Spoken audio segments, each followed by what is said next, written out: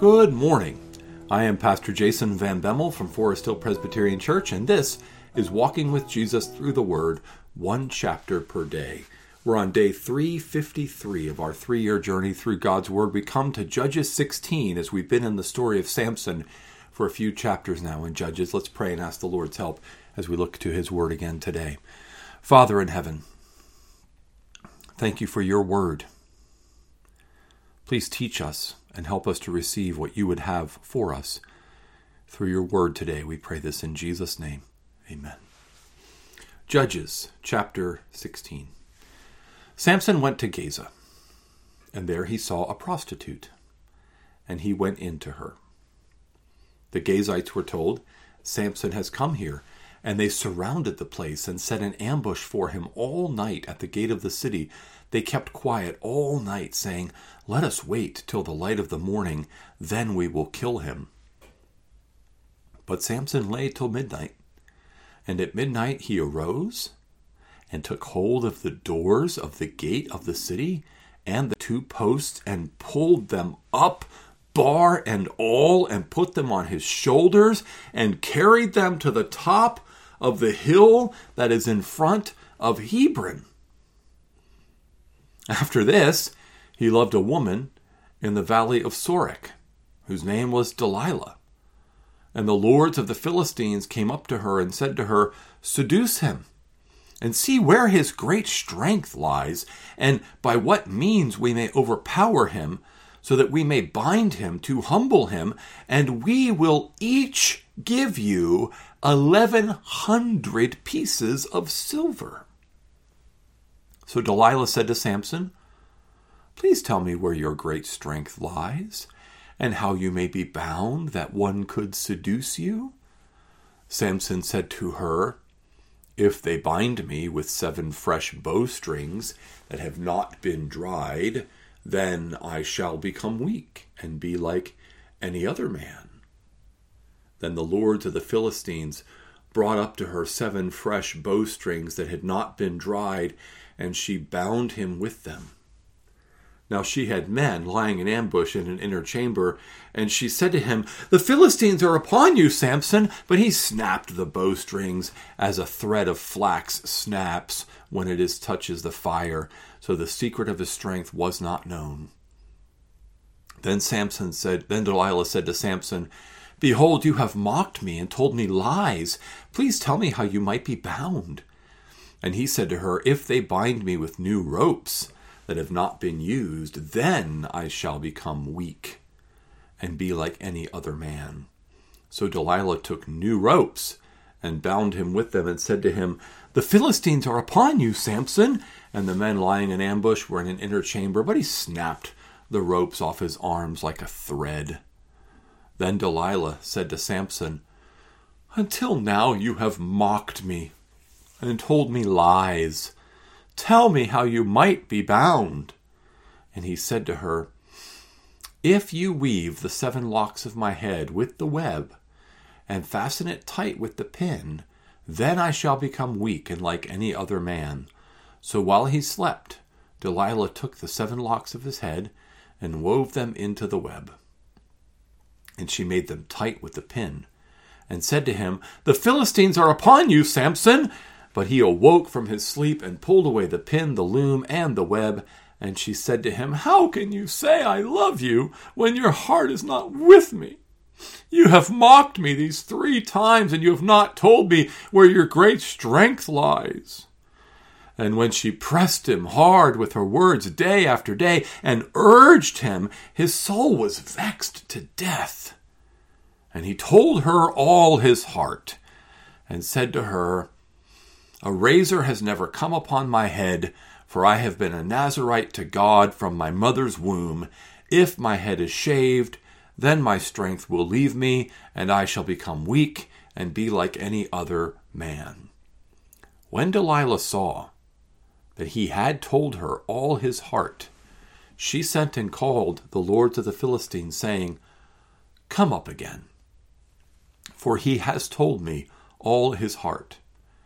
Then the lords of the Philistines came up to her and brought the money in their hands. She made him sleep on her knees And she called a man and had him shave off the 7 locks of his head. Then she began to torment him, and his strength left him.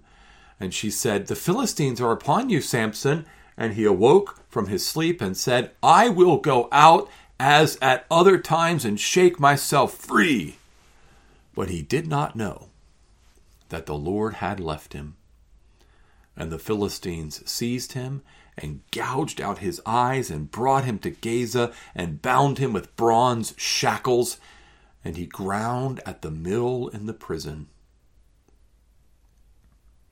But the hair of his head began to grow again after it had been shaved. Now the lords of the Philistines gathered to offer a great sacrifice to Dagon their god, and to rejoice, and they said, "Our God has given Samson our enemy into our hand." And when the people saw him, they praised their God, for they said, "Our God has given our enemy into our hand, the ravager of our country, who has killed many of us." And when their hearts were merry, they said, "Call Samson, that he may entertain us." So they called Samson out of the prison, and he entertained them. They made him stand between the pillars. And Samson said to the young man who held him by the hand, "Let me feel the pillars on which the house rests, that I may lean against them." Now the house was full of men and women. All the lords of the Philistines were there, and on the roof there were about 3,000 men and women who looked on while Samson entertained. Then Samson called to the Lord and said, "O Lord, please remember me, and please strengthen me only this once, O God, that I may be avenged on the Philistines for my 2 eyes." And Samson grabbed the 2 middle pillars on which the house rested, and he leaned all his weight against them, then his right hand on the one and his left hand on the other. And Samson said, "Let me die with the Philistines." Then he bowed with all his strength, and the house fell upon the lords and upon all the people who were in it. So the dead whom he killed at his death were more than those whom he had killed during his life. Then his brothers and all his family came down and took him and brought him up and buried him between Zorah and Eshtaol in the tomb of Manoah his father. He had judged Israel 20 years. So we come now to the single most famous story of the single most famous judge. And it's the story of Samson and Delilah. But before the story of Samson and Delilah, chapter 16 opens by showing us again sort of how far Samson has fallen away from the Lord. He goes to Gaza, and he goes to a prostitute there. So it wasn't bad enough that he married a Philistine woman when he should have married an Israelite woman, but instead, now he's going down to a prostitute, and a Philistine prostitute in Gaza. And while he's there, they're going to jump him, they're going to ambush him, but he actually gets up and takes the gate of the city and the 2 posts, and he pulls them up and he puts them on his shoulders, and he carries them up the hill that is in front of Hebron. Now, let me just show you a map to give you some orientation to where we are. So earlier in the book of Judges, we had primarily been up north when we've been dealing with a lot of the earlier stories of the judges. But now we've come down south. And this area in the southern, southwestern part of Israel, this green section, is the area of Judah, the tribe of Judah. And over here against the coast, toward the coast, you see Gaza, and then you see Ashkelon, right, and Ekron. These are the major cities of the Philistines. And then Hebron is here, and there's a hill in front of Hebron. So you see the road that goes from Gaza to Hebron. Hebron's on the other side of a hill. So he carries the gate of the city of Gaza, he carries it up the hill. That's long, that's far, okay? You can see the little scale here. That's probably about 20 miles, 15 to 20 miles. And he's carrying this gate uphill, and then he gets to the top of the hill and he drops it and he goes down to Hebron. So this is where this action is taking place, is down here in this southern area of the Philistines and the Judahites. And of course, David is going to come from Judah, and be the great king who's going to defeat the Philistines. But this is giving you a little bit of context as to where we are and where these things are taking place. But what we have here from, what we have here with the story of Delilah is something that has been, I think, much misunderstood even by believers over the years.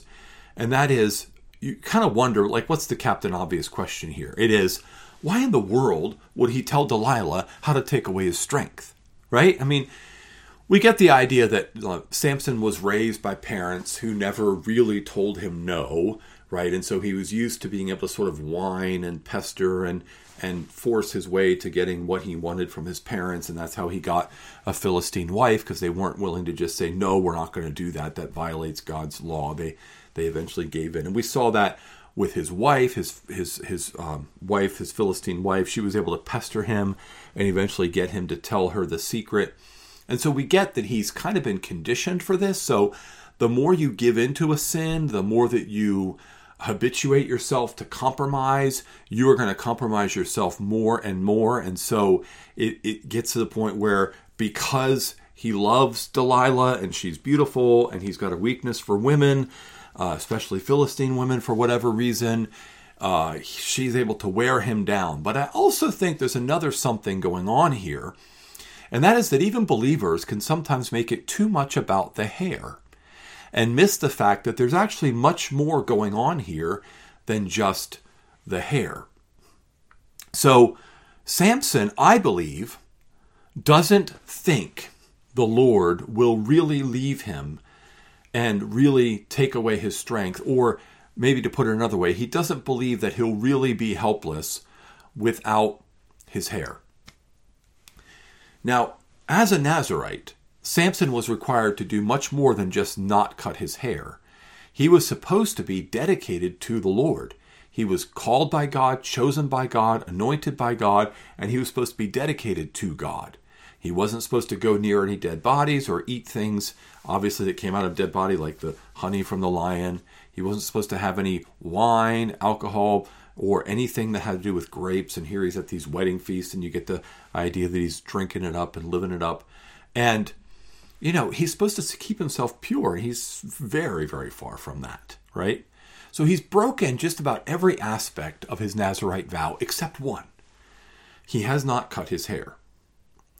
Now, I'm not sure if Samson, you kind of read between the lines, but you have to be sort of careful about how much you read into things. I'm not sure if Samson is presumptuous here and thinks, I don't really need the Lord. I'm Samson. I'm great. I'm strong. I'm powerful. I've disobeyed the Lord and been dishonorable to the Lord, and I've always still been able to come out on top. If he's become sort of that way, or if he thinks, God's not going to abandon me. He'll be faithful to me no matter what, because I'm the special one. I'm the chosen one. And even if they cut my hair, you know, I've drunk wine and I've eaten things out of dead animals and I've killed so many people, and God still uses me. He's still going to use me. But I do think it's clear from the text, what doesn't reading between the lines, is that even though he tells her all of his heart, and this is true, he was not supposed to cut his hair. But I don't think he really believes that if his head is shaved, his strength will leave him, because they come in, they shave off the locks from off of his heads, and then she begins to torment him, and his strength leaves him. We don't know exactly what she begins to torment him means. It could be a euphemism for male-female activities. It could just be that she's like, you know, messing around with him, chasing him around, getting him to chase her around. Whatever it is, but he has to be awake and aware of the fact that he doesn't have his hair. And then he goes to sleep, and she wakes him up from his sleep, and he says, the Philistines are upon you, and he says, I will go out as at other times and shake myself free. He still thinks, even without his hair, he's going to go out, as at other times, and shake himself free. He did not know that more than just his hair leaving him, the Lord had left him. And when his hair grows back, sometimes people put too much weight on but the hair of his head began to grow. And even believers can read into this and have sort of magical associations with the hair, as in somehow, as long as his hair wasn't cut, he was He-Man, Master of the Universe. But if his hair was cut, once his hair grew back, it's not really the hair growing back. He calls upon the Lord, and the Lord is provoked by the talk of the Philistines. This is recorded for a very good reason. Our God has given Samson, our enemy, into our hand. Our God has given our enemy into our hand. So they're challenging. They're saying that Dagon is greater than Yahweh. And Samson calls on the Lord. It's not a great prayer. It's not a biblically sound, theologically correct, noble-hearted prayer, but he does call to the Lord, Yahweh, and he says, "O Adonai Yahweh, O Master Yahweh, O Lord God Almighty, please remember me, and please strengthen me, only this once, O God." And I've been talking about these names, but just look at it here in verse 28, middle of your screen. He uses all three major biblical names for God. O Lord, that first one is Adonai, capital L, lowercase l, O-R-D. That's Adonai, means master, king, ruler. The second one, God, in all caps. Anytime you see that all caps, that's Yahweh, right?